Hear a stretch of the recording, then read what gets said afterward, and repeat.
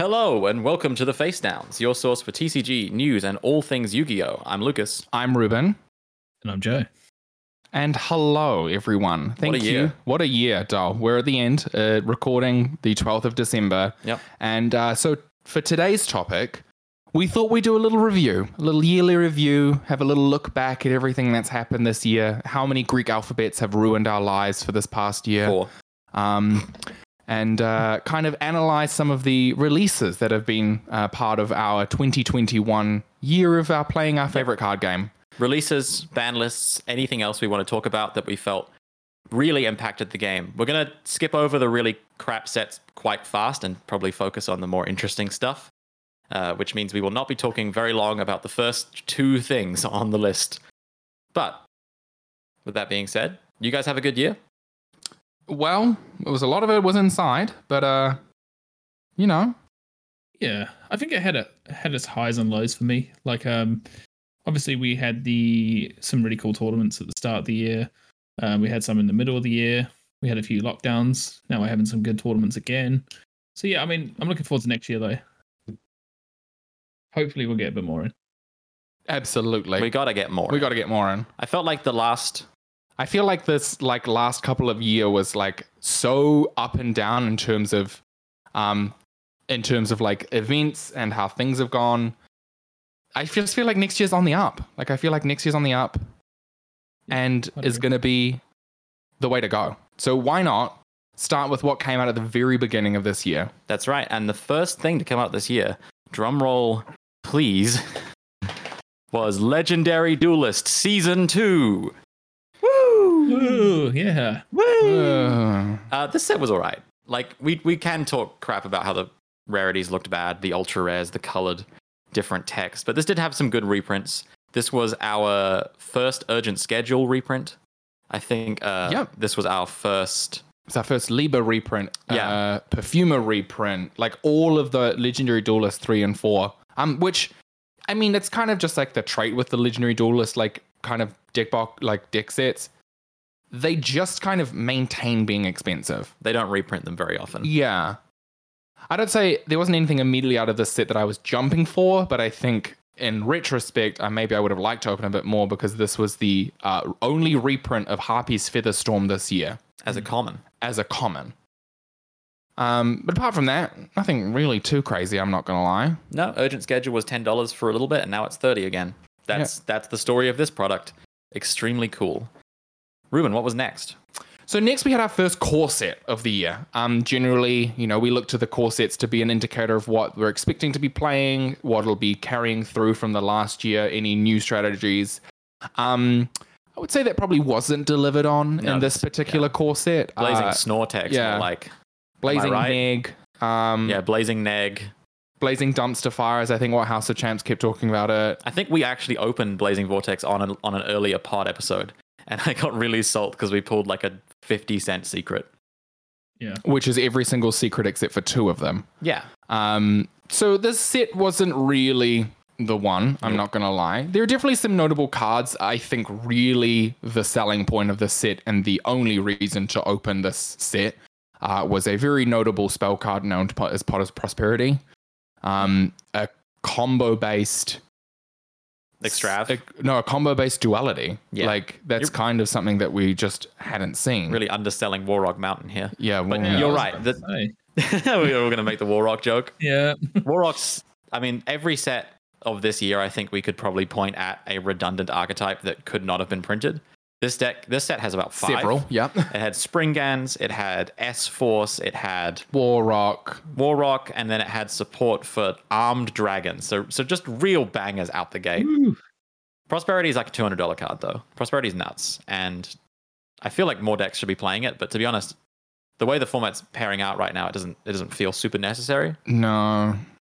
I think your other notable include was your Goddess, but... Underworld Goddess of the Closed World. Yeah. Unique, super unique, using one of your opponent's monsters, and then it being unaffected by cards that don't target it. I actually think Underworld Goddess, and Joe, you can speak on Blazing Vortex in a second. I heard you had some points, but Underworld Goddess, I think we'll see play when we get another link-based deck that doesn't lock you, like Tri-Brigades.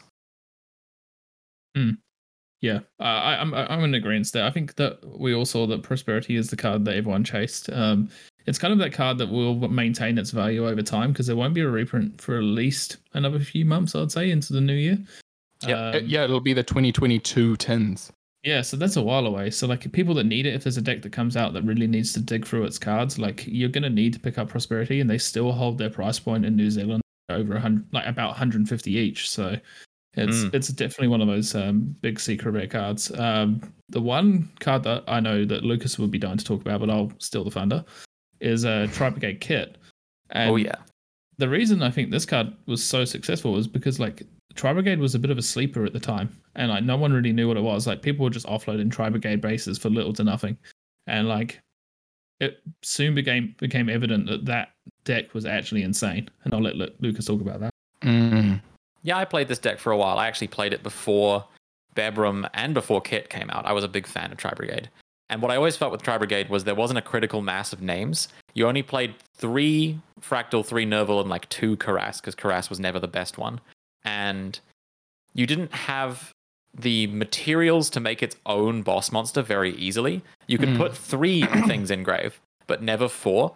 So the deck couldn't really do much. I was just playing the Simorgh, Bird of Sovereignty, which hilariously became the best thing the deck could do. But Kit really pushed it above and beyond. Giving a Fractal essentially aligned to a 1-card Shureg was massive for the deck, and really pushed it to the, I'd say, tier 2 representation of the Trap, Tri-Brigade, 3 Revolt with Zodiac cards deck before Berbrum came out. So absolutely, I think Kit out of Blazing Vortex probably has the highest win rate or top conversion of any of these cards, including Prosperity.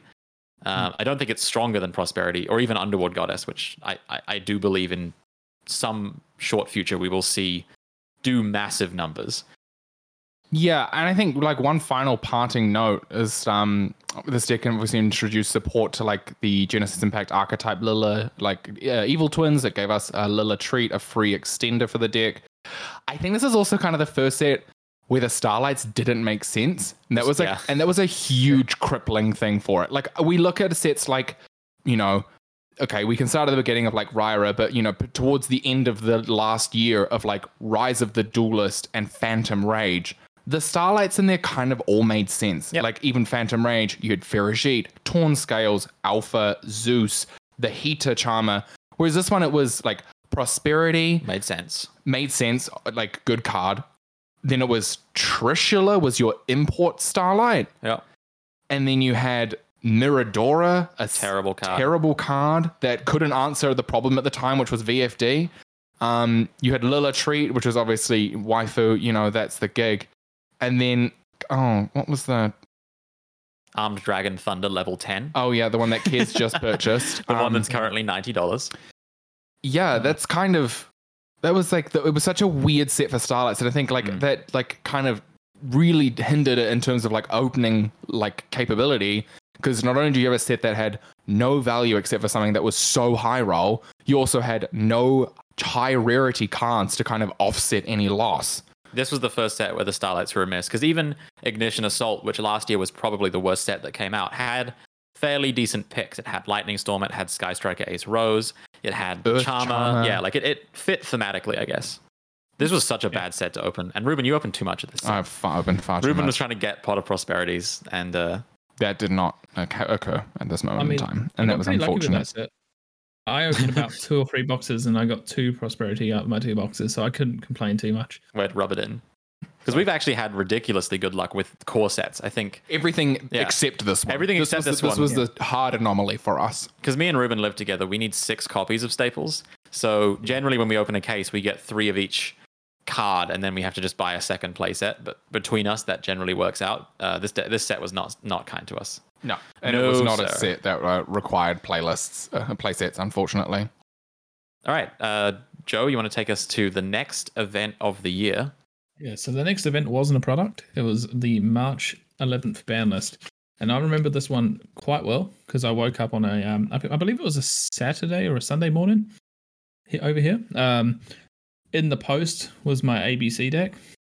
I'd just been playing a bunch of combos with it on the Yu-Gi-Oh! Pro.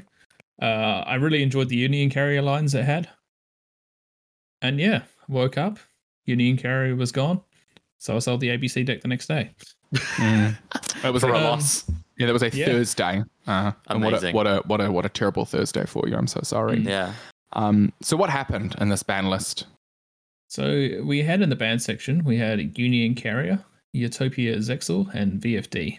So Yeah, so Good riddance. yeah, those were three pretty problematic cards. Funnily, Union Carrier was the last of its breed to get hit because they hit Linkross, they hit Olion, they hit Jet Synchron. This card was always used in like Halka Fibrax combo Degenerate setups. combos. Yeah. Obviously, it was also used to put Block Dragon in grave, and then later on in this deck, used to get Eva out of the deck for free searches in Drytron, which is why it got banned, hilariously. Yeah, because it was equipping Dawn Knight. Yeah. Not to mention, this card also used to equip Dragon Buster Destruction Sword from the deck, which locked your opponent out of the extra deck, which Was banned. it was before this It was occurred. banned before Union Carrier. It's actually at 3 on this list later on. So, and it was limited. I think Yeah. Union Carrier Well, is actually- definitely one of those cards that like. Should we talk about just Utopic designed Zexal and VFD as well? Does anyone have any thoughts on those cards? I mean, they're the same card essentially. Your opponent can't do things. Yeah. Utopic Zexal prevents your opponent from activating effects at all. And cards, yeah. in general. Cards or effects. And True King of All Calamities, also known as VFD, just prevented an entire attribute. Every monster your opponent possessed of the same attribute from activating effects, and they couldn't attack. So, and it was at a point where this was still double VFD Virtual World.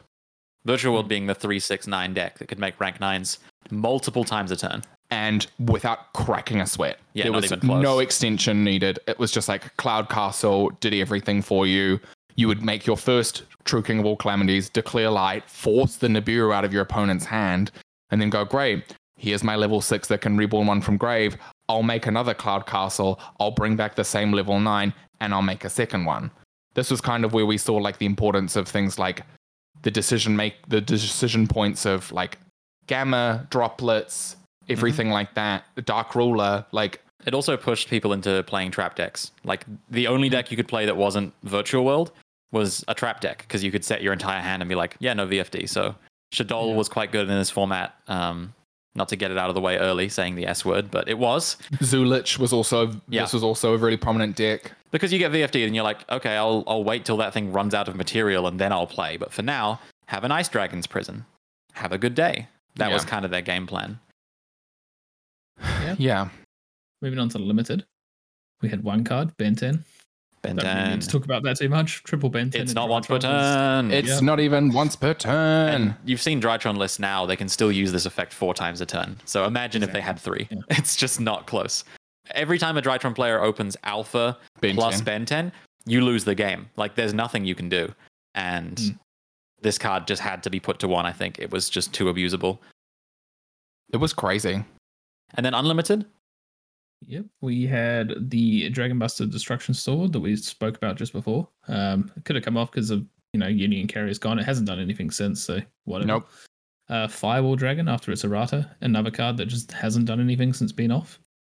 Still good. It's still a strong card. I think when the Code Talker stuff comes out, Yeah, I mean it has. Heat Salt will make this pretty I'll valid. also a little caveat onto that. It didn't become unbanned until April 16th. Yeah, they wanted to wait for the errata to take effect because they didn't want a week of everyone just playing pre-errata Firewall. We had Bardiche going from 1 to 3. Yeah, cool. We had Doloran. I think that's the ice. That's the ice. Yeah, Doloran, Yep. Tiger of King. the Ice Barrier. Yeah. 1 to 3. Also errated. Had been errated a long time ago. No, it was for the structure deck. They errated it. Oh, really? Yes. Oh, okay. I take that back. Doloran loops were very prevalent, and that's why it was at 1, and so it was just been errated to hard once per turn. It can bounce cards on your own field. That's what they had to take away because it was not once per turn, so you could loop. Well, it wasn't a hard once per turn, so you could loop Doloran's bouncing continuous spells like Archfiend's Oath or something to draw your entire deck. Yeah, it was like Cowboy Loops was mainly what Doloran was used for. It's like an FTK card, but they needed it for the deck, so that makes sense. Then we had Ignis to Prominence. That is another card that hasn't seen a lot of play. Like, it might do again at some point if like Pendulum get another little boost, but 1 Did to people 3 ever doesn't play really- 3 of this? No, It was like I don't think so. 2. I'm pretty sure you only ever two at played most. Yeah. 2. And for lack of Yeah. like better stuff, now we have so many good 8s. It feels so Probably funny that wouldn't- you would want yeah, to play yeah. 3 of this. It was also Could be strange. one. Like this is just like again like Pendulum Past. Like this isn't like it's the ghost of Pendulum Past. Ignis to Prominence is not the card it was back in He's just a removal 2016. spell. It's just a removal spell. A really good one, but you know, we have a lot of those. Yeah. We have Baron, you know, no one's making Ignis to Prominence. No. Then we had. Then we had, Argent Chaos Force, yeah. Yeah, Argent Chaos Force, FTK card, Zexal being banned was why Yeah. this was limited, I believe. Zexal, because this was a card you could add back to your hand if you Xyz summoned a. 6 or higher? 7 or higher? No, because you could make Utopia, add this back, and then make Zexal by discarding it. That was the whole point. Oh, Yeah, okay. So this card was like a 1-card Zexal in decks that had no business playing Zexal. You literally play like foolish burial goods to put it to grave. Yeah, pretty much. And then you just had a card that said your opponent can't play the game. Too unfair. But with Zexal banned, this card is completely unplayable. And then- lastly, we had the yeah. biggest change of all throughout the whole entire year: True King's Return. Oh from my 2 to god. 3. I could go on for hours about True crazy. King's Return, dude. I mean, the amount of True Draco I've had to play against. Yeah, since its notable decimation at the start of last year. Yeah, crazy. They I pulled it can't. back. Yeah, they really. It's exactly what they needed, and it's just Yeah. slingshot them to tier 1, and it's We're gonna actually have to- unbeatable. We honestly have to do a whole another podcast on that topic. So Exactly, we'll just yeah. move on. Yeah, we'll move on. We'll call it So much Diagram to trouble. 1 Oops. improved the deck. That's what it's called. And we will be playing True Draco for the 3v3 upcoming in February, of course. Yeah, there will be 3 True Draco players. No extra deck also, so it'll be March True Draco. Could you imagine? Yeah. Oh, let's do it. Anyway, All right. Moving on. Lucas. First reprint set, I guess, of the year, unless you count Legendary Duelist Season 2, which came out in January, is Ghosts from the Past. Ghosts from the Neg, Ghosts from the Trash Fire, Yeah. Trash from the Past. God, these sets sucked. The first half of this Yeah, year was this half of the year. just pure Bad. ass. This set introduced a couple new cards. This wasn't just reprints, but compared to Dual Overload last year, it was like, oh my god, nothing. We got Dragunity Remus, which is a discard to search Ravine and then a free summon if you control Ravine. Ravine, so a free card. Not bad. Neshadol Genius, which is technically like semi-usable. a negate for Shadols in the graveyard, but it's like a bad breakthrough skill. Breakthrough skill. It's like when it's sent to grave, you can negate something, and then on flip, Unaffected. make something unaffected. It's like an eagle booster for the archetype. I think It the most- unfortunately hasn't topped this card. No. And the most awkward thing about that card is you're going to be summoning Aqualone with what you're sending. So like you send it, then Aqualone like negates the monster anyway. So you're like, okay, moving Yeah, on. cool. Thanks for that one. Yeah, and if Yeah. anything, you want to send like Token Collector with App Cologne because it's a relevant meta staple. So yeah, this feels fairly average. Ghost in the Past, of course, had no good reprints except for evenly matched. Yeah. And Emergency Teleport, I think, was in here. Yeah, that was a pretty Which good was- reprint. It was like 80 cents at the time. Now it's $5. I mean, and I believe its last printing was like Legendary Collection 5Ds. Like that, Yeah. it was not a card that had been reprinted. And then like Hieratic Spheres Oh yeah. was a reprint in That's that set as true. well. But for the most part, this set was Ghost Rare or Bust. And the only real notable Ghost Rares, because a lot of them were accessible, were Firewall Dragon Errata, the first reprint, have yet in this country to receive. I guess we have gotten the maximum gold ones now. So that was months after this. You had to just buy the Ghost Rare to have the new text. Terrible. And then you had the Blackluster Soldier, Soldier of Chaos, $150 Not a reprint. card, Yep. reprinted as a $300 card. Awesome. This set sucked. Yeah. Wow. Anyone want to wax lyrical about how much they hate this set? I'm looking forward to the next one because it is already proving to look like a lot more worth opening. That's true. I think the biggest downfall of this set is that it was 3 packs for $40. That's a feel bad. Like It's not value, is it? there's no value in that. And I mean, like, you know, speaking to people, you know, I worked in a card store at the time and I was just like, yeah, I'm going to sell this all on the first day and not sell it ever again because everyone's going to realize how terrible this set is. And well, you know, that did ring to fruition. I think maybe like the nostalgia factor of like, oh my gosh, Ghost Rare Dark Magician potentially keeps it relevant, but at what cost? Like, I don't really. No. I'm not really interested. Casual fans of Yu-Gi-Oh want to open a lot of packs for cheap. I don't know how many people I've sold Rage of Ra to, because you go, oh, it's a box with 36 packs for $100 basically, and it's full of cool stuff that they'll like. The structure decks as well. You get a brick of 40 cards. There's stuff to go through. This was like, oh, it's 3 packs of 5, and to a casual player, they're like, that's no, like, they don't see the value in an ultra rare over a common. To them, it's just how many cards are in it. And every time I told them it was just 3 packs, they're like, oh, I'll just get something else. Like, this is lame. Yeah. Well, really starting off this first year strong. And it continues. Moving on still to... bad. The first half of this year is in contention for the worst series of Yu-Gi-Oh! Products ever released in a row, I think. Yeah. It doesn't... Until... Yeah, you're still scrolling. Yeah, still scrolling. Keep scrolling. Keep scrolling. Yeah. There is nothing good. And even then, that's just the Mega Tins, which are already good. The first good set of the year comes out in November for like value, right? But we're going to get there. So we've got to get through some clunkers. And the next clunker is Ancient Guardians. Ancient Negians, Ancient Trash. I'm going to keep going. Trash Guardians. Ancient. I really don't think we need to spend too much time on this. It introduced 3 archetypes, Sarctic, Ogdoadic, and Sulfur Cord. It had notable reprints and collector's rares, things like collector's rare Pankratops and Skullmeister. I still need one more collector's rare Skullmeister. Anyone out there, please? Yeah, no, we can move on. There's Reptar support coming in the future, so maybe it'll come back to fruition. I highly doubt it, but you know what? Snakes reign. That's all I've really got to say. It's disappointing when deck building sets don't have a good deck in them. It's really disappointing. Yeah, because you look at something like Genesis Impact, there were 2. There were 2. Well, it was like one exactly with 2. the guarantee of 2. Like, Live Twins kept getting support. And Joe's just about to talk about it, but like they just kept getting support in every core set. So you were like, okay, maybe this is a good deck build to build. Drytron was obviously tier 1. Drytron needed like multiple ban list hits. Yeah. It's so funny that Drytron never got to be tier 1 in the way that it should have been, because they got hit so fast. Genesis Impact came out like the December of the previous year, and they were like 3 months in, half your stuff's getting limited and banned, buddy. I'm sorry. Like it has to go. Yeah, they've been that was wild. Yeah, pretty much. But moving on, I think Joe's got our next core set of the year. So June the 3rd was the next cord set, and that was Lightning Overdrive. And I remember this one as well because we split a case amongst us all at the freebie free. Yeah, before we were a podcast, we were screwing you guys over. Yeah. By taking all the good cards. You guys over because we came second in the end and took half the case. But anyway. Yeah, well, what were those polls? I'd love to. We strategically gave you the bad boxes by chance, it seems. So it all worked out in the end. It all worked out, yeah. So me, Aiden, and Liam ended up with literally nothing. You guys had everything. But we'll talk about what was in the 4 Diviners, by the way. Yeah, well, that's one of the good cards in the set, and that was Diviner of the Heralds. Jump promo in Japan.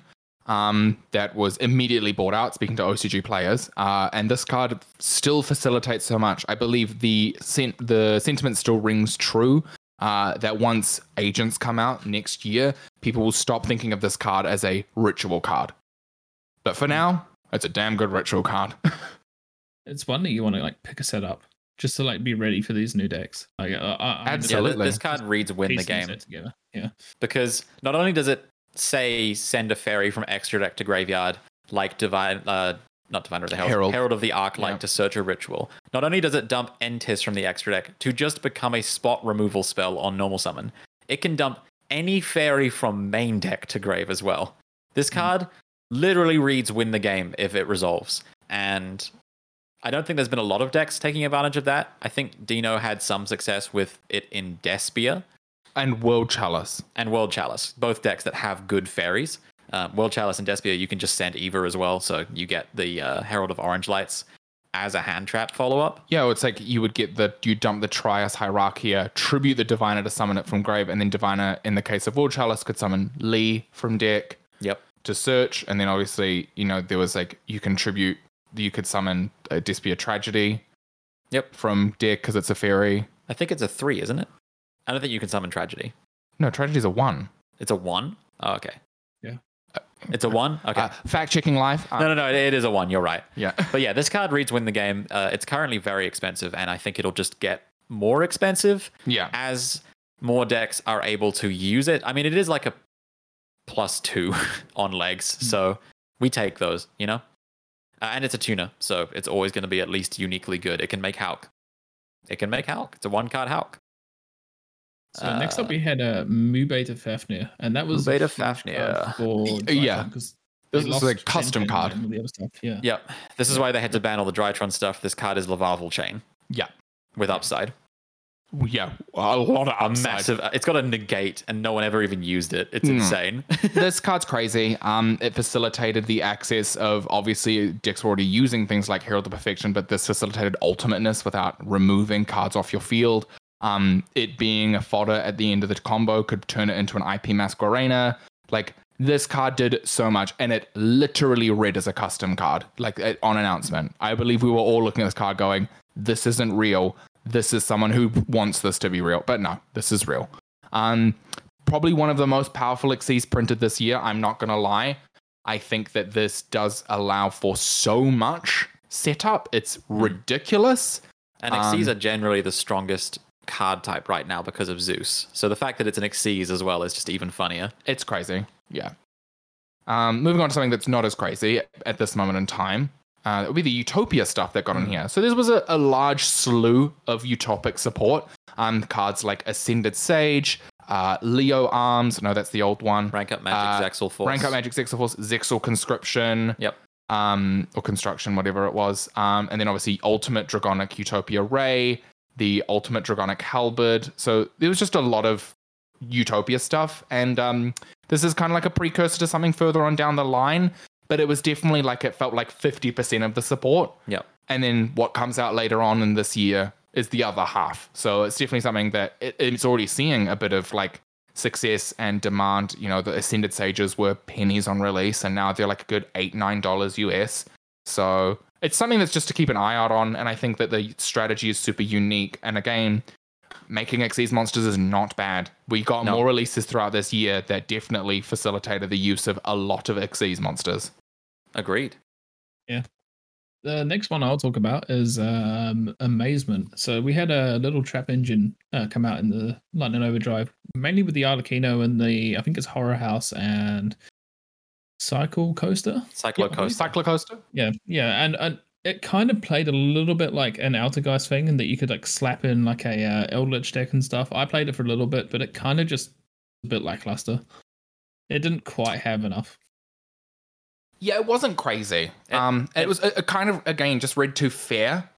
And the biggest issue with the deck is that it relied on equipping the traps to your opponent's cards. So you couldn't miss chaining. You'd miss chaining. You'd miss being able to negate monsters' effects if they activated on summon. You have to be very preemptive and telegraphed with your interaction. You can't like wait and trick your opponent or catch them out at a choke point. They can always kind of play into what they know you have and then go, well, too late, I've already got this and I'm going to just do this and play around it. Whereas Altergeist and Guru, I think, reactive. They take more advantage of immediacy and like floodgates. This deck wasn't amazing at playing floodgates. It could play There Can Be Only One, but I think that's it. Yeah. So it has all the hallmarks of a really good control deck, in my opinion. First of all, it doesn't use its extra deck at all. So you get to play all of the really, really good pots that get you card advantage. And punishment. Yeah. It has a in-deck win condition because Arlecchino is 2,500. Plus the ticket lady, the Amazement Assistant, Comica. The guide, has 1,500 attack. So in 2 turns, you win the game with just those 2 monsters. I think that's a really decent clock.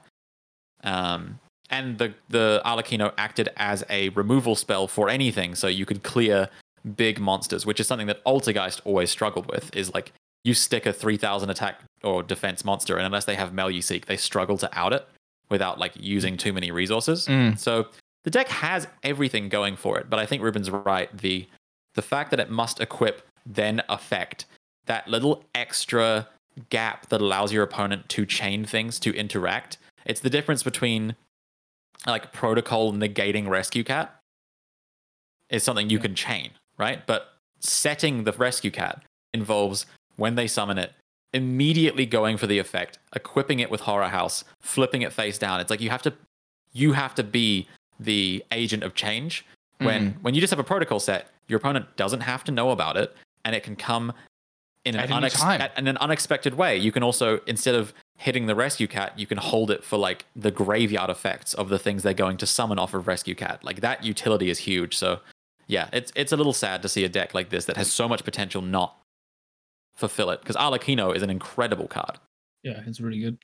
Yeah. And, like- And then finally to cap it off was more live twin support. The best one. The best one. Kisical Frost draws you a card, so it's one of the better Physical ones. Frost drew your card. I think probably the last thing to put in as like maybe like the notable mention would have been Ruddy Rose Dragon as like kind of just a nice level 10 synchro that we kind of hadn't seen for a bit. Like, not saying like level 10 synchros always got a lot better later in the year, but this was kind of the first one. Everyone's like, oh, okay, like this isn't a bad level 10. Yeah, Ruddy Rose Dragon, if you summon it against the right deck, you do win the game. Yeah. It just banishes everyone's graveyard. It's like Rest in Peace from Magic the Gathering. If you resolve it against Tri Brigade and they top deck a Tri Brigade, you win the game. Yeah. It's awesome. Yeah. And then again, this is another set where the Starlights were like just over the place. They skipped Diviner. Like Blazing Vortex Diviner, had prosperity. At least. This one skipped the good cards. It was like your Starlights were what? Bahalutia, Kisikel Frost. Yeah. Your import Starlight was Black Rose Dragon, which made sense because it was a Black Rose theme. Oh, we forgot Scrap Raptor too. Oh my gosh. A common. Yeah, okay. That was also Oh, how this set lost its value, is they made Scrap Raptor, which is an incredible card on the power level of Diviner of the Herald. They made it a common. Why? I mean, Yeah. I thought it deserved even just an ultra printed, just something. Yep. Like, yeah. Everyone thought like, oh, this card is cracked in Dinosaurs. It's also crazy in the Scrap Orcust decks that have been going around. There are Scrap Machina decks that have been using this card. It effectively it is a free Halka Fibrax, like Diviner. It's also a Scrap Engine enabler on its own. It's crazy. This card's nuts. And Bearbrum. Bearbrum also for Tri Brigade. Yeah, Bearbrum Searching Revolt turned that deck into the tier 1 deck that we... This set was okay. It was just very meager on value. And as you said, the Starlights were not great. Yeah, I don't even... What were the other Starlights? I can't remember. The new Stardust... No, not the new Stardust. That was the next set.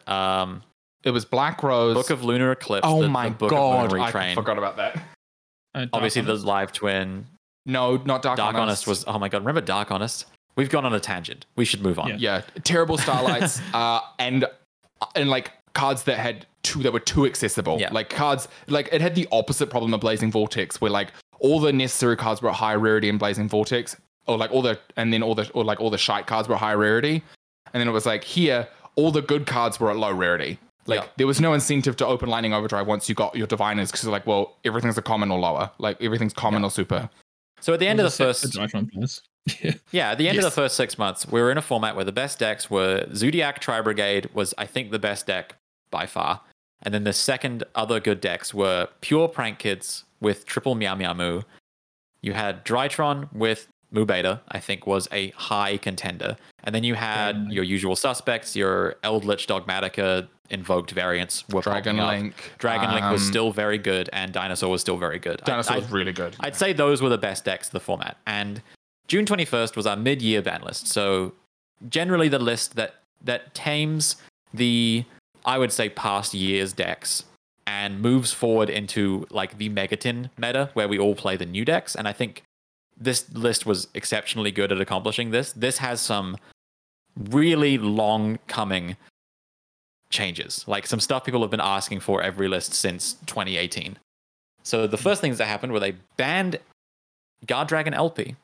Yeah, this made sense. I believe this was at the point where Dragons had finally utilized and figured out the combo of Spheres, Hot Red, Savage, Tidying. Yeah. This was that deck. An unbreakable board with one of every summoning mechanic on it, basically. And then Striker Dragon, the utility of Rocket Recharger, getting things back for free. That was crazy. So, and then LP, just giving yourself so many good arrows was, Well, LP ridiculous. represented the classic recovery play where you would get to a Red Eyes Darkness Metal Dragon off of a Spheres if you got Nibiru'd, which would reborn a card that then makes LP that then, like you'd basically be able to rebuild your entire board off of your Spheres being outed by Nibiru. So Nibiru did effectively nothing against Dragon Link unless you had Ash Blossom. So LP being banned, and later on in this list as well, on the Dragon Link topic, Striker Dragon being limited, meant that if you disrupted the deck, it wasn't as good at recovering, and they didn't have the follow-up of normal a dragon, make strike a dragon, full combo Yeah. that it did before. So good riddance. This card was a plague of many formats, whether or not it was summoning Amorphages in Pendulums, it was summoning, extenders in Dragon Link. You could get Guru off of it, which is hilarious. Yeah, at its prime, things like the Rose Dragon stuff. Yep. This was kind of like a hangover from Link Cross being banned. Like, Yeah. these Link ones that ruined formats, or at least made formats really monotype, all kind of need to go. And we see that in every list. They kind of clock some kind of Link one. Yeah. Dryden also being one of those. Crazy. Dryden going... Well, hang on. Joe wants to say something. Oh, no, that's all right. I was more on the topic of LP. I was just going to say that I remember even back in 2019 playing my Pendulum deck, people were calling for that card to be banned. So it was like kind of a very, very long time. Like I said, you summon Sloth at the end of your combo and everyone's like, cool. Yeah. So you've got... What do I do? Appaloosa, Endymion, Jackal King, Sloth. Yeah. Amazing. I remember Ruben, I was playing Heroes, he would make Avramax Sloth, and it's like, so I don't get to attack it. I can't use the extra deck. I can't target Avramax. What do I do? Like, it really locked you out of the game. So LP's been a problem for a long time. Yeah. And then a card that came back and lived a year. Yep, not even, it feels like. Was Zodiac Dryden. The best Link one ever printed. Yeah, the best Link one ever printed. This was crazy. Zodiac Dryden going was so needed, it wasn't even funny, because Zeus Turbo was also a deck in this format. And making the Zeus Turbo deck go first, they went amazing. Dryden set 4 pass. Yep, it dealt with any kind of floodgate that wasn't there can be only one. So like before you make the Zeus, if you get goes and matched, you just Dryden, pop the floodgate. Summon limit, you make Dryden, you pop the floodgate. It outed everything so you were able to get to your combo. Yeah. And then it's an Xyz monster for Zeus. Yeah. It was a problem. It was a problem back when it was printed. It became a problem when it came unbanned, and here we are a year later after it was released in 2020, and it went. I don't think I dropped a match with Zodiac Tri Brigade in events when Dryden was legal. No, that was because your inboard was Rugal Revolt Dryden. Yep. Anything to out it is crazy. And you would just not use the Revolt. Like Dryden, Rugal plus a hand trap usually stopped people. And then it's like, all right, now when you flimsily try to end on like 2 back row, now I'll Revolt. Now I'll Shireg your back row. Then I'll search 2 cards. It was so broken. And then also Dryden had combos with Ram to get to like a 1 card, 3 material, like Infinitrack Fortress Megaclops, which some decks were abusing as well. So this card was just a problem. They should never have brought this back. It's the best Link one ever printed. 1 Zodiac monster. 1 Zodiac monster. And then limited, we had this was a pretty interesting limit as well, because not only did this check some of the current things, it brought back some, I hate to say it, ghosts from the past. Yeah, we had a limit of the Dinosaur All-Star Miscellaneousaurus, the return of Skullcrobat Joker, the Performer Pal Stratos, that was banned forever, the limit of Striker Dragon, and then the return of TOS favorites Mirage Stalio for Salamangreat and Engage for Sky Striker, Mobilize, Engage. The brainworms of Yu-Gi-Oh! As one streamer called another. Engage coming back was always a joke. It was like a joke. Everyone would say like, we can bring Engage back. And then there'd be half the community going, No, it would be too good. Even at 1, it would be broken. It is a lot like Maxi, but unlike Maxi, you can put it to 1. Maxi at 1 is not okay, but Engage is... It's better than it being at 3. Yeah. 3 is a problem. This card's a one-off card till the end of time, in my opinion. Until they print something better. Yeah.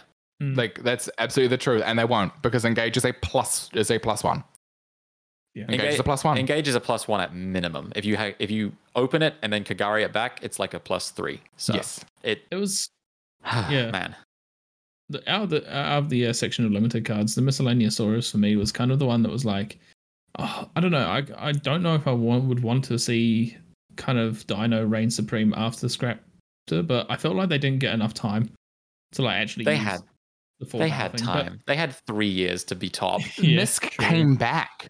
It was at 1 at the end of TKDYZ format and was limited that world's list. And then it coming back meant dinosaurs were crazier than ever. And then you couldn't interact with Scrapraptor. I can't think of a New Zealand Yu-Gi-Oh event that dinosaurs didn't come first or second at for like 2 years.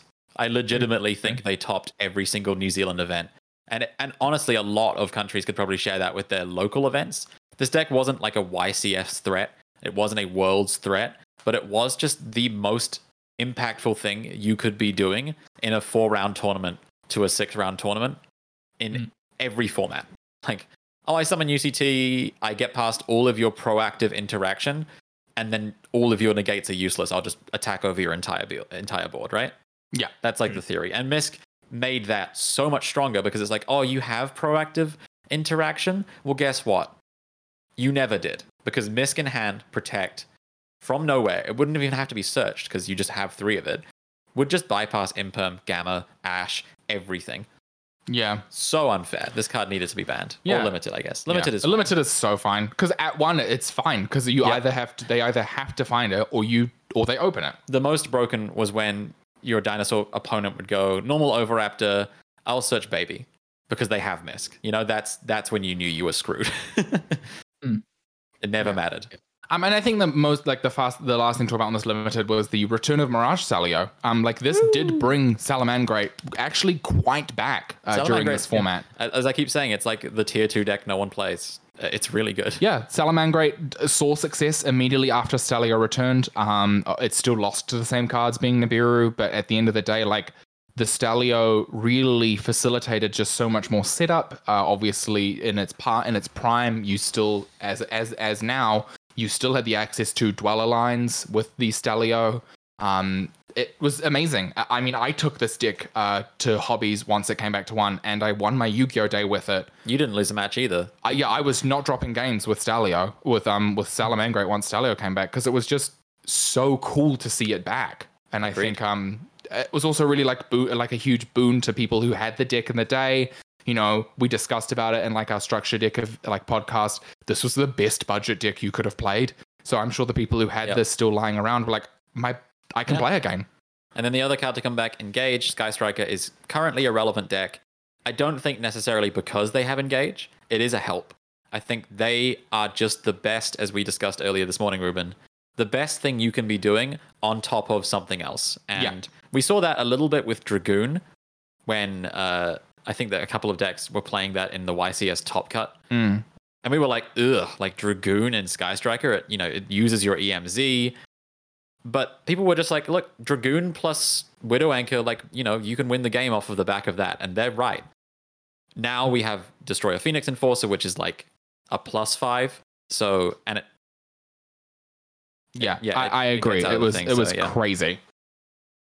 And then moving on to semi-limited, we don't have to spend long on this. Double Iris Magician went from 1 to 2. It means you can search both Pendulum Graphs in the same turn. Awesome. Yeah. Cool. Needed. I don't think you need more than 2 Double Iris either. I think it could be at 3. Wouldn't change a thing. And in fact, later on, Konami agreed. And then unlimited, Symbol of Heritage, baby. Lone Fire Blossom is back. Yeah. But Soul Charge is still banned, so who cares? Like, realistically, this changes nothing.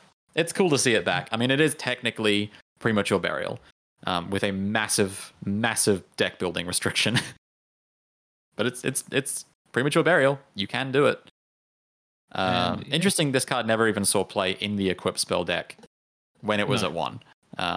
That could search it. So it being at 3 just matters very, very little. So, moving on into the second half of the year, officially. This did mess up the format. Obviously, Dragon Link and Dinosaurs went away. Tri-Brigade and Drytron persisted as the best decks, and everyone sort of was looking around like, what's next? Like, we seem to still be playing the Phantom Rage decks. Phantom Knight's still around. We can play that. Virtual World is very much still around. You can play that. And the next set to come out, King's Court, changed nothing. Yeah. You want to talk about King's Court, Joe? Utopic Draco Future was a Utopic Draco Future. And a couple of more collector's rares. Lightning Storm, reprint. Yeah. Utopic Draco Future is hilariously not overpowered. It kind of just sits in the realm of, I think, like Borrowload Savage Dragon or Appaloosa as like, yeah, this is pretty good. You make it, you feel good. It negates something. It never controls the game on its own. I guess it can't be destroyed by battle or card effects. does come up, but I mean, everyone's playing Imperm and stuff, so it's not unoutable. It's very easy to get past. And that's it. King's Court introduced the Joker Knight archetype, which is the third best Azul deck of the format. But moving on to the next core set, Joe, you could probably talk a little bit more about this. This has one of your kind of new pet loves in it. Yeah, so in August the 12th, we saw Dawn of Majesty. So that was a big set, like, for me, just because I was hyped up for Despia. We saw Aluba in there, being the main card that I wanted from the set at the time. It wasn't really a chase card, I would say, for most people. Like, most people, I think overall the set, we can all agree, at the time of printing was pretty bad. Like, there wasn't a hell of a lot in there. There was like it's still bad, yeah. Type. Yeah, it Ready just Fusion. wasn't a lot of value. Like, that's kind of, I think this is like, it's like a three-peat of the year. Like, there wasn't much that was like the crazy value of the set. Like, sure, Aluba was really powerful, as you said, and is the entire core of the branded spells, or Despia as it was mistranslated in the EU. But yeah, this again is another set just thirsty for value. Like, B Troopers came out as well, which was like another archetype that I played for a little bit, but like obviously that's turned into a disappointment since. But like, I don't know, the only card in there that's like one of those cards where we might look back in the future and say, hey, that's a really good card, is Ready Fusion. Like, there might be something that comes out later on where it gets abused and you need a set of Ready Fusion, and all of a sudden that card from Dawn of Majesty that no one cracked is like $100. You know, that's I think the only thing I can see, really. That deck will be Thunder Dragon if Colossus comes back, in my opinion. That is the deck for Ready Fusion, because it's 3 copies of Titan, and currently the deck can already just use that to make Titan, but they don't have the Colossus to kind of protect it. Because the strength of Colossus Titan is, of course, they're very hard to out, and you don't get to search for an out. Yeah. So, yes, Zeus and cards like that exist now that would make it easier to beat the Colossus Titan board. But, you know, Titan can proactively pop cards that would make a Zeus and control the board that way. Not to mention the deck can still play Dimension Shifter, so I could see that being a pretty cool card in the future. It's also like the best tuner extender in the game right now. Yeah. It's just free. I'd say pay 1,000 life points, get a tuner. Being the other card, come April time when we get the new structure deck, will be another card that people will be rushing around to get. The new Alistair. Yeah. Well, I mean, and that's already reminiscent. That card's like 80 New Zealand dollars now. Aluba? Like, yeah.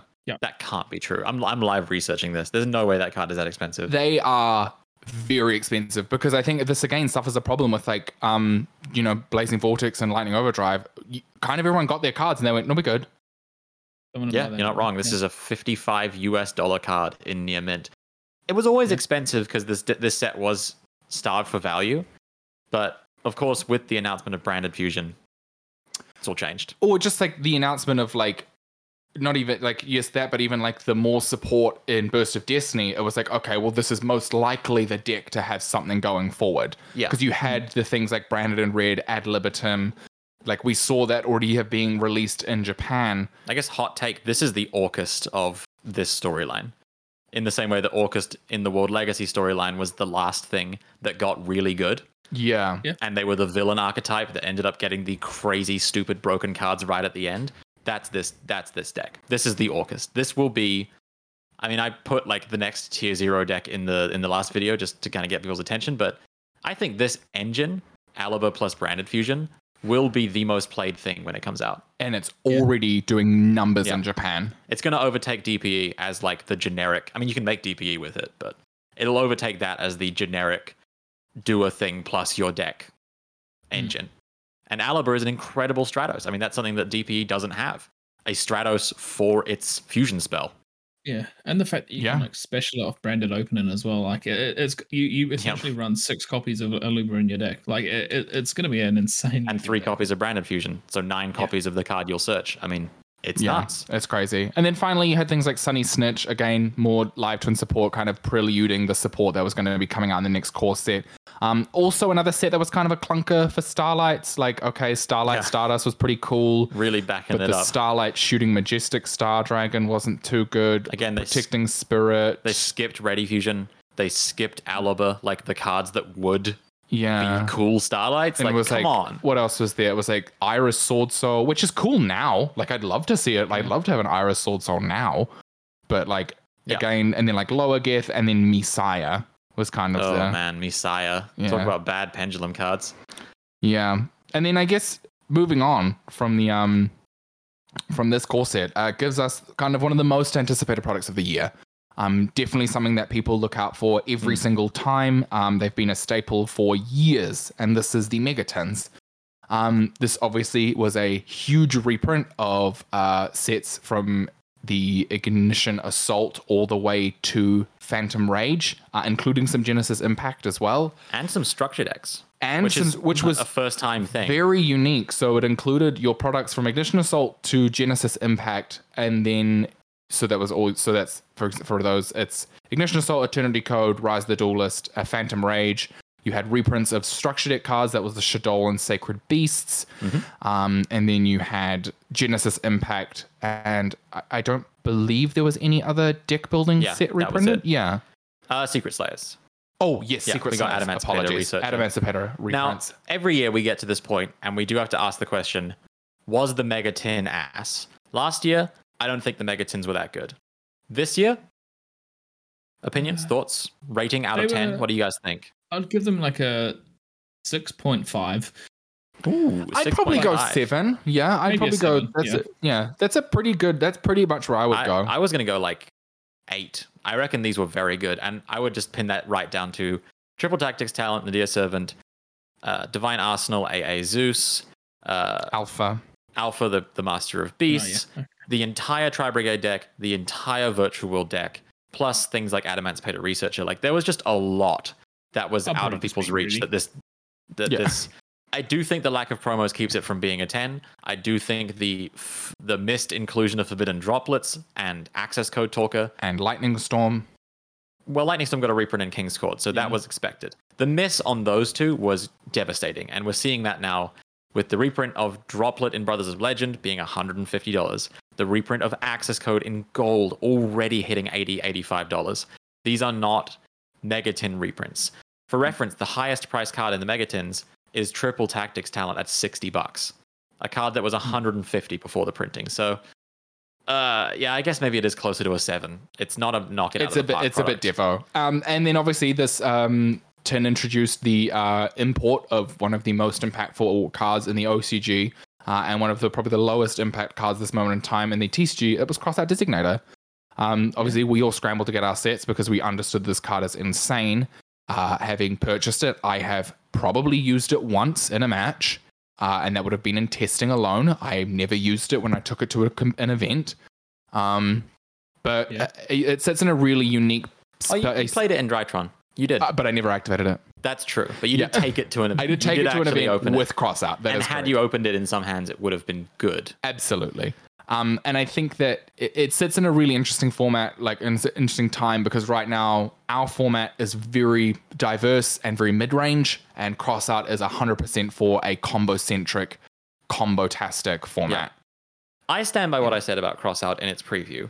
I still don't like what this card represents from a design standpoint. I'm not going to back down on that just because it hasn't been oppressing the format and controlling everything. One of my biggest problems with Yu-Gi-Oh! Is the amount of kind of patching holes they have to do to make the format playable. And a card like Called by the Grave previously was, in my opinion, a bad solution to just add a card that was a gotcha for a gotcha, making it so that you just really couldn't interact with combo decks if they drew the Called by. It's like, oh, cool, you drew the Called by. That was such a fun experience. I love that I bothered to side against you because it didn't matter. You drew Called by. Same with Red Reboot, right? Mm-hmm. Oh, cool, you played Red Reboot. I guess my trap deck loses. Ha.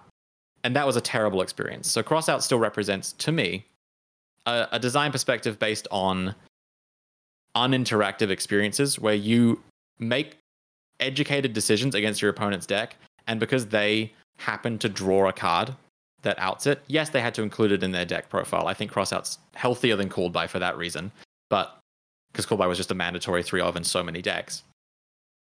It still creates that play experience. So I don't think it's oppressing us. I don't think OCG is upset about Crossout because it prevents them from their least interactive playstyle, that being Max C. it's almost an opposite effect in Japan where it's like, oh, Crossout lets me play Yu-Gi-Oh. Yeah. Here, playing Yu-Gi-Oh is a balance of hand traps and on-field presence, and this card does swing that more in the favor of, screw it, just on-field presence. Forget about interacting with your opponent. Just play board breakers. And I mean, we did see that when this card came out. A lot of people switched to board breakers. And while we have been moving back to hand traps, you might say that the fact that people are still heavy on board breakers is because this card exists. Yep. And it can answer board breakers. You can't just play 15 hand traps. No, not anymore. And this can answer board breakers too. You can cross out Dark Rulers, you can cross out Evenly Matched. Like, there's so much it can do. I just don't think right now it's going to be applied. But I think in the future, absolutely. It's also worse against board breakers because if you play it to stop Nibiru, you can't set it. And that's another huge thing, is Maxi comes down at the start of the combo, Nibiru happens at the end, which means in Japan, it's a lot easier to go, I've drawn a Crossout. Attempt to special summon. No Maxi? Cool. End of the turn, I'll set this. Nibiru is not as big of a problem in Japan. So that also could be contributing to its lessened impact. You can't set it as freely in decks that lose to Nibiru. I think it will definitely be a future card. Like, we've spoken about it so much in the podcast, and this is the Crossout podcast, as we've established ourselves as. And then moving on, I guess, Joe, the last ban list of the year. What happened here? It's a tiny one. Yeah, I remember the October ban list because we did our first Painful Choice together. And we got everything right. I just remember, like, we did the Painful Choice and then the next day the ban list came out, or on those lines. It was, I believe, we recorded before the ban list. Yes. We recorded before the ban list. And talking about the OCG ban list, the OCG ban, and we went, oh, okay, the ban list won't come out for probably like another week. That Monday it came out, and then on Tuesday we put out a salty episode. Yes, on Tuesday we put out our episode, and then Wednesday we put out the run back, which people loved. Yeah. So this was So what happened here? It wasn't a huge ban list. And I think it didn't really affect everything, but too much anyway. So we'll move on to the ban section. We had one card being Zodiac Barrage. It was a weird hit by Konami. Putting Zodiac more banned than when they were in 2017, which is crazy. You must normal summon your Zodiacs, please. We beg of you. Yeah. Stop summoning them from the deck and getting a free Zeus. I understand it. Yeah, I guess it was like. It was a meh hit, like it did a little bit. I think the Trident bit earlier in the year did more. Whatever. I think most people in this ban list were just upset that IO wasn't on the ban list. That's the bit we got the most from it. People are still asking for it, looking at other people's Painful Choice style videos that they stole from us. Have been asking for Imperial. I know, we invented the idea of a ban list video. It's crazy. But they've been asking for Imperial Order to be banned again, which is funny because it's not showing up as much.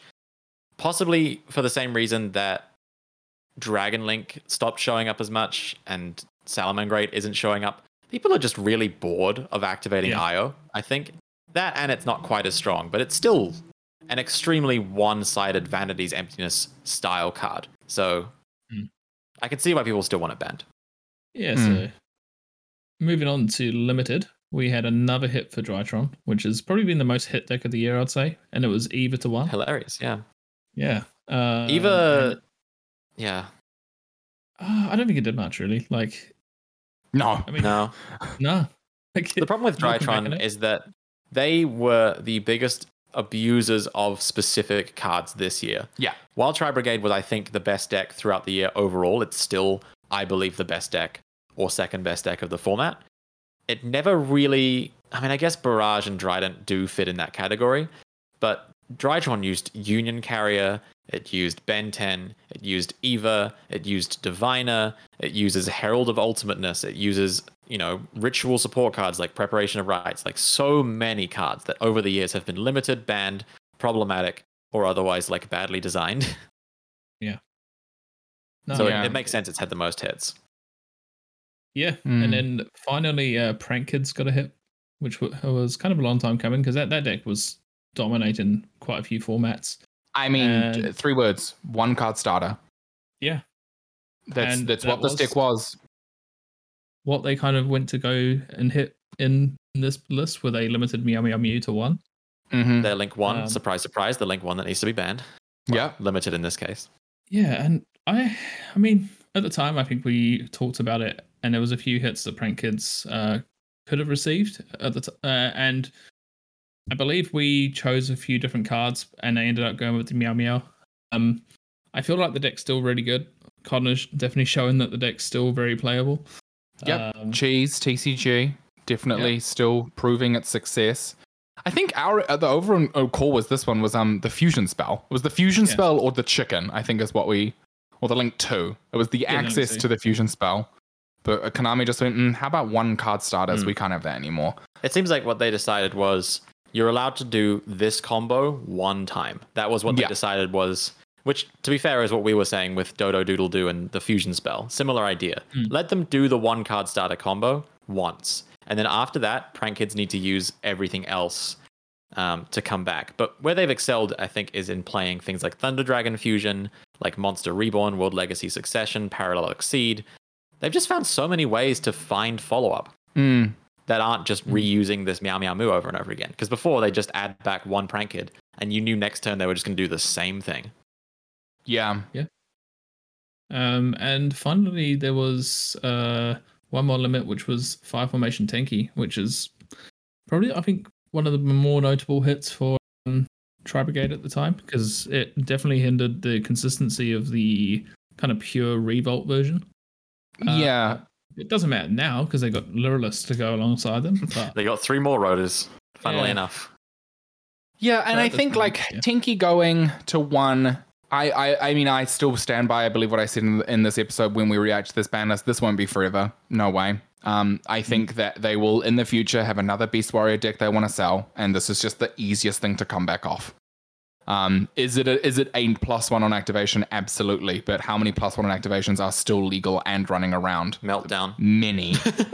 So at this point, it wasn't Tenki wasn't the culprit. Beast Warriors were the culprit, and this was kind of the synergistic. And also, again, this was the ban list right after the Megatons, so they weren't going to hit Tri-Brigade directly because it directly inhibits their ability to sell product. Nor should they. I mean, the Tri-Brigades are inherently limited by the fact that only one of them is a free special summon. And it's not even free. You need a discard. Every other Tri-Brigade is just either fodder in the graveyard or a normal summon that does something. And we haven't seen a normal summon that does something be limited or banned in what feels like years. Yeah. Semi-limit section was a bit tasteless, OCG. I suppose. Yeah. A bit OCG, yeah. Yeah, Nessie to 2. Cool. Danger Nessie. Skullback Joker to 2. Kind of cool for the 3 next list, but guaranteed. Yeah. And then E-Telly to 2. I mean, it's seen a little bit of change around, but like it hasn't really affected things as much as what we probably discussed back in that podcast.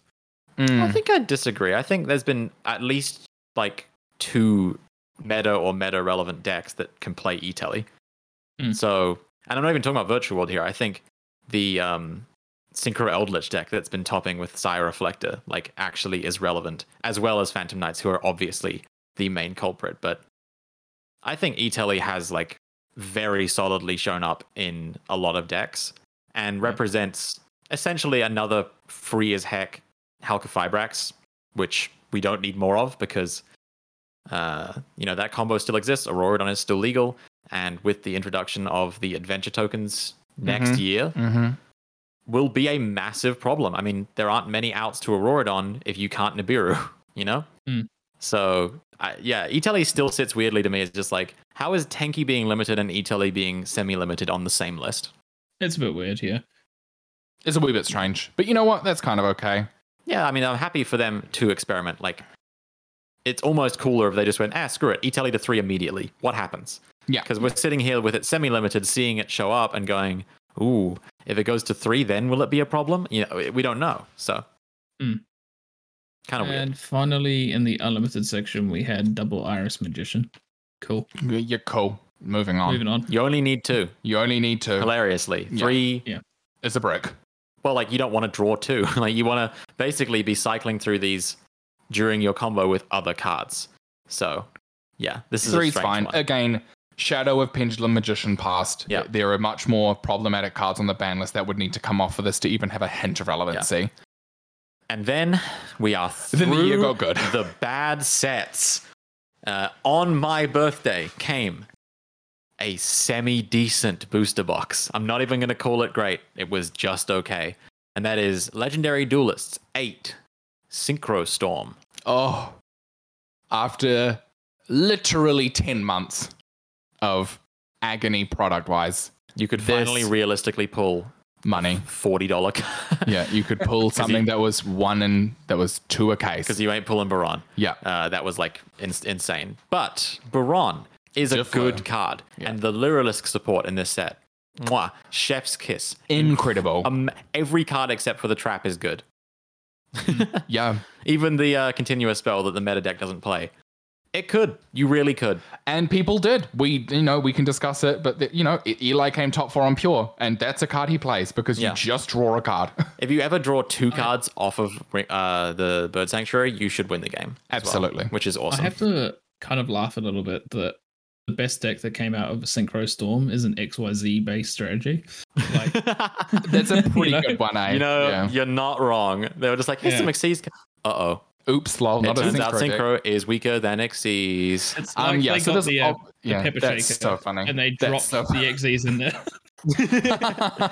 That's a great one. I mean, the best thing that came out of Toon Chaos was a Fire Warrior deck. So, they have precedent with messing this up. And a spell that had chaos in its name. Yeah, so this obviously introduced Baron de Fleur, not a Fleur archetype, but really just Baron. And then the Luralisk support that was, actually made the deck. They gave it a win con. It gave it a win con, it gave it interruption, and it gave it recursion and extension, which is everything it needed. And it's amazing. It used to lose to, like, Threatening Roar. Yes. Like, it lost to Battle Phase interaction. It was so bad until this came out. Yeah, what a set. This I think is, we had a clunker of a Legendary Duelist being Rage of Ra, and this is right back up to something like Magical Hero. Yeah. Thank God they brought Short Prints back, Yeah, love Short Prints. You will always be able to pull Bird Calls and all your Luralisk Ultras because they were not shorted, but Baron's, I don't know about that one.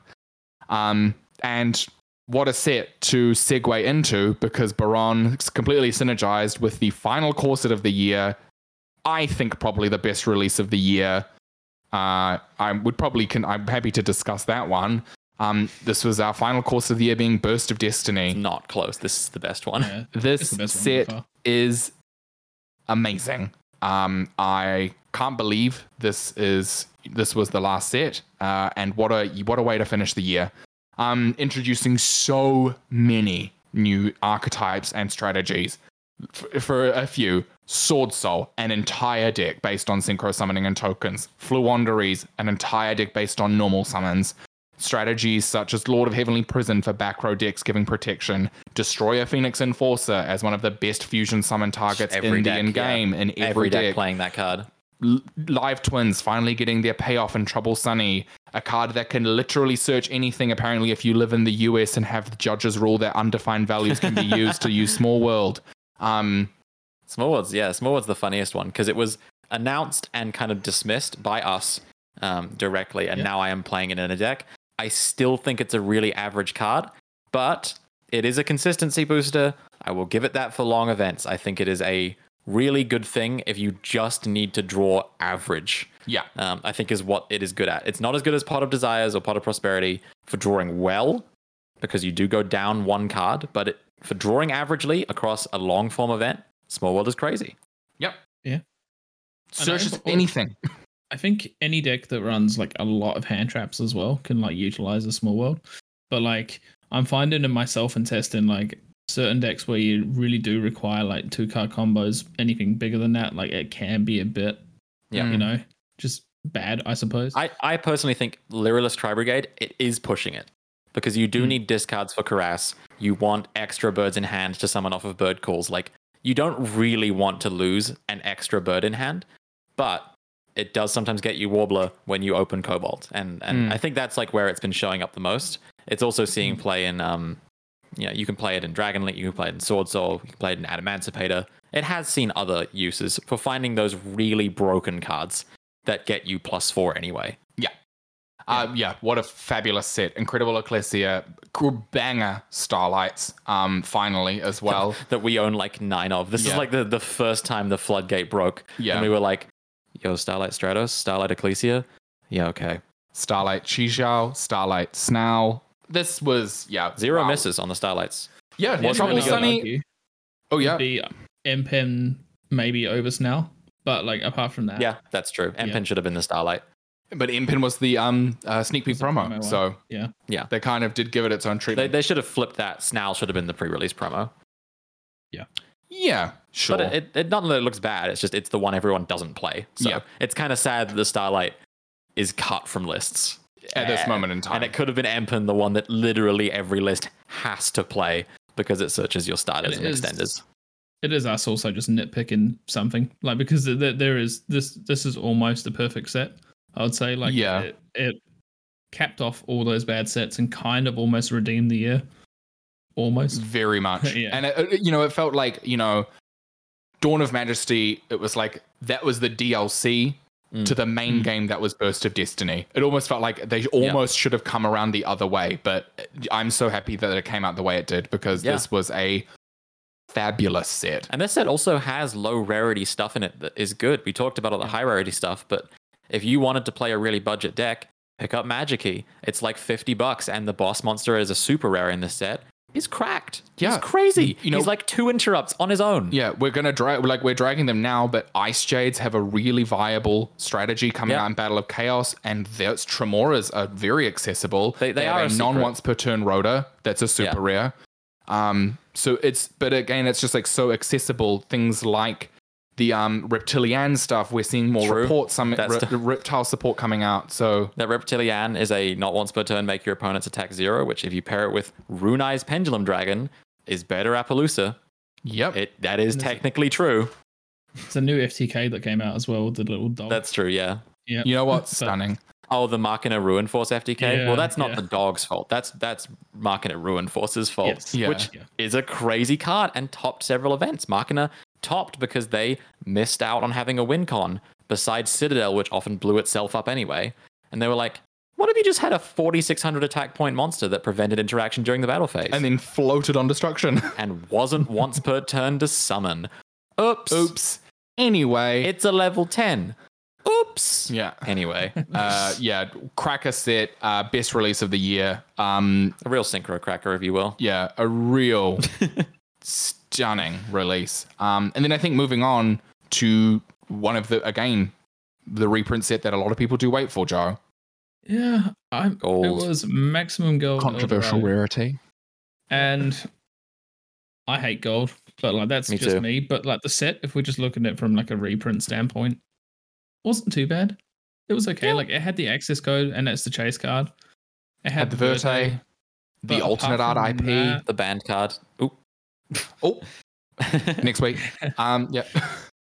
It was. I mean, I've seen a few of these packs being cracked, and my argument to why I think this set's bad is there's just not a lot of value. I think the shortcoming of this one, if you compare it to the previous one, is that the previous one had staples galore. You had Ashes, Bells, Ogres, Lanciers, Drolls, Imperms. Nibiru? Yeah, Nibiru was in the last one, right? Nibiru. Yeah. There was Phantasme, everything. It was like Dual Devastator 2, kind of, the last one. No, and I think this one as well, I've been watching like people locally open the packs, and like, I mean, I don't even know what the price point exactly is on these, but like, you get free packs of them, and it kind of reminds me of Ghost from the Past in the way that you open free packs and you don't really feel like you've got value from, you know. It's 4 packs. Yeah. It's 4 packs. It's 4 packs. Still not many. Yeah. Still not many. Which is funny because the original gold set, you got 1 pack of like 25 cards. Yes. Yeah. Where the original sets, I think maybe, I mean, they've never been great, but where the original sets have a bit of an edge is the wider spectrum of reprints they included. And I think what I'm missing from this year in general has been access to, and this is me as an old format fan, but you know, those older format cards, where are we getting reprints for them? I do think we should have gotten, instead of Ghost from the Past, or at least, you know, from what we got in that set, another Yugi's World, another Joey's World, something. Another that, Legendary Collection 5Ds. we got the Speed Duel Battle City box, which reprinted Nobleman of Crossout, which was cool. But where is our reprint for Metamorphosis, Tribe Infecting Virus, Ryu Senshi?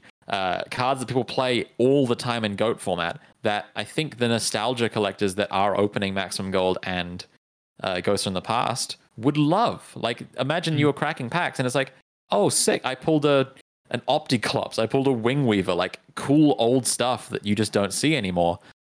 Which I think the old gold sets had. You know, you had a lot more just random stuff thrown in. Yeah, and you think of like King's Court, people were like over the moon when they saw Gravekeeper's Spy get reprinted. Yeah. Everyone's like, That was that's huge. so cool because At Rare. Like, at Rare, you had things like Pot of Duality. It's like, yeah, that's a card that just hadn't been reprinted in like a good 2 years. and like Eldorado had Upstart Goblin in it, which is a much needed reprint, but it just didn't have anything beyond that. And even with these gold rares, well, but even then, well, that's not, but that's also a newer card. I think my point is that they should be doing, if they're going to fill these sets with chaff that isn't worth anything, they should fill it with chaff that is also hard to find, because I hate pulling like recent printed staples at a bad rarity from a set that I paid $60 for 4 packs. Like, it sucks. Yeah.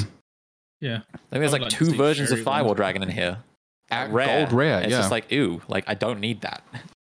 yeah. I've got the And- ulti. The one thing I would say that's good about the set is it made like Prank Kids and Eldritch really budget and affordable. That's true. I mean, they were already semi-budget affordable, but like it just made it Eldlands were still even easier. expensive. Eldlands were like $60, yeah. And Prank Kids had their expensive short prints like Place, like Chicken, Dodo Doodle. So this was Yeah. nice, yeah.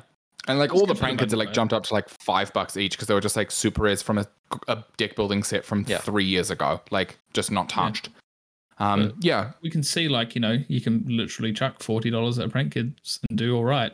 You know, yeah, come shout out first, to- beat Striker. Turns out Um, Pankratops is a really good card to draw, and so is Terratop. Not to shade Connor, his deck was really good. It was very good. He drew really cracked. It was insane. And then yeah, wrapping up the year, a set that we still do not have in New Zealand. Unfortunately, Yeah, is Brothers of Legend, the Legend set of the year, and it feels late. I don't know why. It feels like Legend sets always come out way at the end. This one even feels later than like Heroes Revenge. I don't remember it being December when we got that. Armageddon was, I believe, Yeah. September. I believe Heroes Revenge was like before Worlds in 2019. Like That's right, because they didn't have the cards for Worlds. Like they couldn't play Vision Heroes or Mirage. yeah, was the or big one. Lambda or Yeah. the BLS link. This is interesting because it coming out way at the end of the year and with Grand Creators on the horizon feels very kind of afterthought for how important these two sets are going to be. There's a ton of stuff in this that kind of adds to or extends current strategies. Off the top of my head, we got Wing Requital and Bird Strike that could potentially see play in Lureless decks. Bird Strike itself being searchable and is kind of like a Dark Ruler no more. You have the entire Utopia Structure deck, which I was going to say during the Leov thing is hilarious because you don't play any of the Leov cards anymore. This deck just invalidates almost all of them. I think you like Ascended you- Sage yeah. is the only one. play still. Ascended Sage, you say one copy of Pegasus Twin Saber, but like nothing else. Because this Brothers of Legend support is cracked. You have a rank 4 that summons from the deck. You have 2 new boss monsters. And a better rank up magic spell than Zexal Force in Leov. So hilariously, none of that stuff is relevant besides Ascended Sage because it searches the new rank up magic. You have Altergeist Puquiri, which is Far Yeah. overdue to be coming here. We still don't have all that new support as well. We never the set doesn't have Altergeist failover. Like No. there's, but wow, it unfortunately does not make Altergeist better. It makes them turn 1 Hextia viable, and it can chain block your Meluseek, but it doesn't like introduce the next form of Altergeist. no, So not at all. it came out a little too late. I think Altergeist had a really good moment last year as one of the dominant control decks. I think now it's a little bit power crept. It can't really effectively use Lord of the Heavenly Prison as well as other decks because of Multifaker locking you out of summoning. Not that you always want to summon Heavenly Prison, but it's nice to have the option and not to conflict with your own engine. Well, and also Lord of the Heavenly Prison is like a time sensitive +1. Multifaker is just a +1. So like Lord of the Heavenly Prison in other decks is setting cards like Fusion Destiny. It's setting cards like Pot of Extravagance for massive plus. In Altergeist, it can set spoofing, but at the cost of using multi-faker that turn. It's tough. So unfortunately, yeah, I think it's come a little bit late for where trap decks have evolved to. Yeah. But it's a welcome add. And then reprints, we have Forbidden Droplet, Not a reprint. $150. Moving on. Reprints from LED6 have come down. They are like $60 to $70, which was lower than the $150, $200 they were at. They're even lower now because of Season 3's announcement. Which, yes, they announced Legendary Duelist Season 3 kind of cynically right after this set came out. So people scrambled to pre-order at like $100 for a Dusted Gold and then kind of got screwed by the fact that it's getting another reprint. Yeah. And Starlight Dragoon. Yeah, this will obviously segue into our discussion next week, where we will be doing our painful choice. As a preface to that podcast, we are expecting an OCG ban list to be coming out within the next week. Whether that is an indication of what's happening here or not, we don't know. The OCG obviously have far more problems than we do. Most notably, the engines used as the Brave tokens, or the Adventurer tokens as they are known in the TCG, as well as Fusion Destiny. So it's quite likely that those bans, if they were to occur, wouldn't translate over. And I think for us, seeing a Starlight Dragoon just kind of solidified it's not getting banned, and that potentially another card related to the summoning of fusion monsters may see the chopping block if it was to occur. Because for reference also, Dragoon is banned in the OCG. You don't see it because it's not legal. Yep. One of them was printed in Starlight, and the other one was printed in gold. Wink, wink. Take from that what you will, everybody. Yeah, maybe they won't ban either of them. I'm not at liberty to say, because I'm not on time for Painful Choice. Do not contact me with ban lists. I am, I'm only on the clock, baby. I don't do this for fun. Yeah. Just doing it for that sick paycheck every month. Am I right, guys? Yes, absolutely. Oh my God, this thing's so lucrative. I can't Crazy. even list the amount of things that I've purchased with money from this podcast. Yeah. But yeah, I think overall, Brothers of Legend, a welcome set. I don't think it's game breaking. I don't think it's meta warping. I think its inclusions are really unique. And I think that going forward, as always, you will look back at this by next year and go, man, this was a good set. Why don't we get more of it? But at this moment in time, it's not really. It's nice to see a foily set. Yeah. I'm sad that they changed deck building sets to have rares and ultras. I miss the all foily sets, because this is where you get like reprints of cards that you need and they look nice. Secret Slayers had Upstart Goblin, Solemn Judgment. It had really nice amazing super rares, and getting them in rare in King's Court just doesn't feel the same. No. It's so lame. So getting a set that's like, oh, Downer Magician's in here. It's an ultra. Nice. Yeah, like Beatrice is no longer gold. It's a feel good. I love it. So happy about that. I'm happy they've kept up the lineage of having these be all foil. I think that's the year. As far as product goes for the year, and I think we can talk about this one card. It sucked bad. But I'm talking, as far as reprints go, I feel like Droplet is the one that was neglected the most, and it's been the card it is right now, and like I believe card of the format at the moment. It's hard to see like these budget players, like, or people. It's not even budget players. Like a lot of people don't want to spend $300 on a set of free cards. Like that's a lot of money. Like, and I just wish it just saw a reprint that brought it down to like triple tactics level, where you still have to spend $60. Yeah, but it's not that $120 card. Like it's ridiculous. Yeah, but yeah. It is crazy. And I mean, like, we did skip over structured decks this year because they were not good. We totally forgot to talk about the Freezing Chains. Because like Freezing Chains did introduce nothing. The Egyptian gods were starter decks by definition.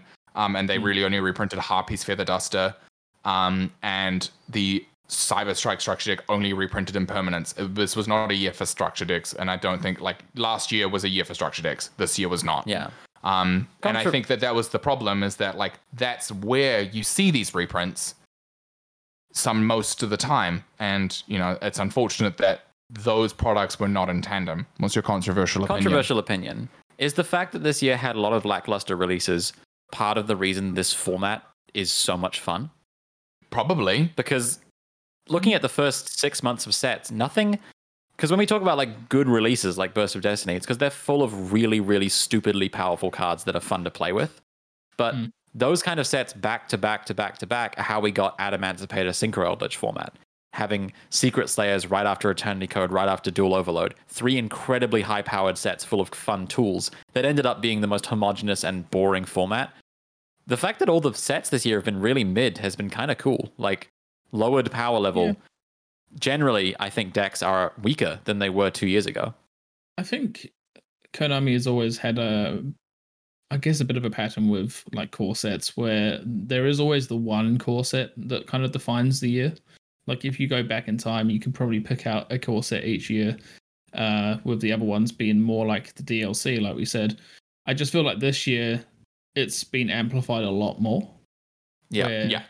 Burst is just so much better than all the other sets that it's ridiculous. But so yeah, I think I agree with you there. Like the current format we're in is super fun. It's gonna be hard to like pick the ban list coming up. Yeah.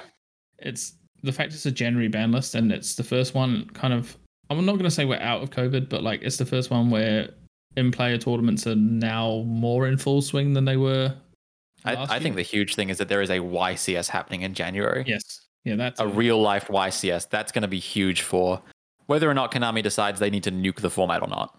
Yep, absolutely. I mean, there's a remote to YCS going on right now. So That's true. there's events going on as we speak that'll help be indicative of what's to come in the coming formats. I'm going to do a fun little thing. I want everyone on 3 to say the best product of the year, because I have a very strong feeling we're all going to say the same answer. So 1, 2, 3. Burst of Destiny. You knew we were going to do that I as well. It's obviously Burst of Destiny. Burst Destiny, hands down. Yeah. The best set of the year, and like the hallmark for good sets. Another fun thing, you have to give us the answer to last week's ruling question. I do, yeah. So obviously, I did ask the question last time. So the answer in the occasion. You want to read the question again? I'll ask the question. You have to read the whole thing. So the answer was player A controls Mech Knight Avram with a current attack of 4,400 in attack position and a double-edged sword equipped to this Mech Knight Avram. which says both players take battle damage from battles involving this card and against 2,000 attack. Yeah, and then player B controls Mystery Shell Dragon in defense mode with 2 equipped spells, Rod of the Mind's Eye and Big Bang Shot, which are both equipped to the player A's Avram. How much battle damage would each player take if player A's Avram attacked player B's Mystery Shell Dragon? And to those who did homework, Rod of the Mind's Eye says any damage dealt by the monster equipped with this card becomes 1,000. To your opponent. Exactly. So it's equipped to Avram, so it's obviously meant to make Avram deal 1,000. And then Big Bang Shot gives a monster piercing and 400 attack. Yeah. What is the answer? So in this situation, player A, the controller of the Avram, will take 1,000 points of damage, and player B, controlling the defense position Mystery Shell Dragon, will take 4,400 points of damage. So, because of Rod of the Mind's Eye, why is this not both players take 1,000 points of damage? Because Rod of the Mind's Eye is seeing the opponent is taking 4,400 points of battle damage. That is the first thing that happens because of piercing. Yeah. And Rod of the Mind's Eye will then substitute the damage that the opponent would take, which is the controller of the Avram, to 1,000. And as there is no effect that prevents the opponent, the player that controls the Mystery Shell Dragon in defense mode to take a different amount of battle damage, they will take the full 4,400, which is a Avram equipped with Big Bang Shot and double-edged sword. So what this illustrates is how simultaneous replacement effects are treated in Yu-Gi-Oh! Yeah. And there is a meta-relevant instance for this. It is Lyrilusc Assembled Nightingale's effect in relation to Lyrilusc Recital Starling, making both players take battle damage. Recital? I'm just going, yeah. Both players take the battle damage from attacks involving Recital Starling. Assembled Nightingale says you, the player, cannot take battle damage. And this happened to me. I attacked into my opponent's monster, and he said, since you're not taking battle damage, and Recital says both players take the battle damage, I don't take any battle damage. Because of the way simultaneous replacement effects work, and I don't know the nitty-gritty of how they are layered in terms of like which one takes precedent, you can have instances like this where one person and the other person experience a simultaneous replacement effect differently. Yes. Isn't Yu-Gi-Oh! Fun, everybody? I Oh, love this yeah. game. Woo! Anyway, Fun that was our time. fun ruling question. Yeah. Someone will get that. Honestly, if that's just for us, that's just for us. that's the rulings question for this week. Ruben, do you have another one? No, I'll do one for the painful choice because I think it will Sweet. be relevant for the next one. So yeah, next episode we'll be discussing our painful choice. If you have, this is a fun thing we can do as well. If you have a painful choice of your own and you would like to send it in to thefacedowns@gmail.com, that's thefacedowns@gmail.com, we will read it on the episode. Yeah, or leave a comment down below. For reference, a painful choice is 5 changes to the ban list with 1 change that is radically going to shake up the format. That is a discussion point, but you have to make 5 realistic. Oh my God. 5 realistic. Do you hear that? Yes, of course we did. Stunning. 5 realistic changes to the ban list, and we will read them. And then you have the snatch steal, which is that's the one radical change. So you make 5 changes that you would pick. We will pick 1 to apply, and then you have the snatch steal, which is something that is currently banned or otherwise on the ban list. It could be not TCG legal. You could pick Victory Dragon if you really wanted to. If you want to go ham and bring it back to 1 and give us good reason. Yep. Or a bad reason. Or a bad reason. It could be a bad reason. It could be a terrible reason. The snatch deal is allowed to be silly. Yes. But send those into thefacedowns@gmail.com. Comment in our Discord, which is linked somewhere. And you can also leave a comment below. Yeah. Leave a comment on Facebook. DM me personally. I'll take anything. Yeah, and anything, I mean, I will also be taking Starlights. I really need to finish some playsets, if you want to send us some Starlights as well, we'll do a mail episode. That sounds fun. That does sound super cool. But yeah, so this was our year in review. Overall, started out real slow. Some pseudo good ban lists. And then ending the year strong with a lot to look forward to coming into the new year. Connor asking us to shout out his Jank Kids. We did. Shout out to Connor's Jank Kids. Yeah, they beat me, so that's fine. And my deck was not jank, it was just packs. And yeah, so all in all, final thoughts, let's go. What's the one product you're looking forward to next year, Joe? The structure deck. Albert Strike. Lovely. Yep. Lucas. GX Speed Dual Box. Great choice. It's going to be banging, I'm telling you. For me, Legendary Duelist 9. I would like my Marincess cards. Ooh, that's a good one too. All right.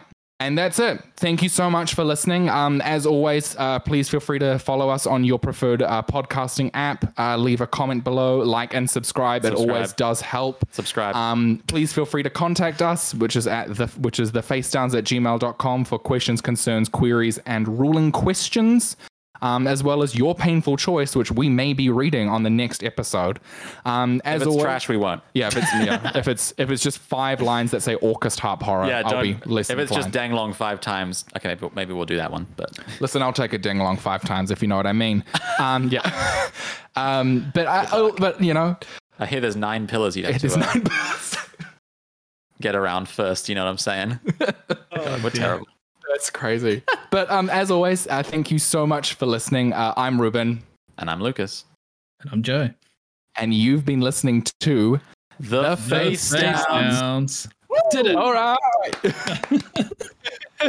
He's a real boy now. You're a real Face Down member.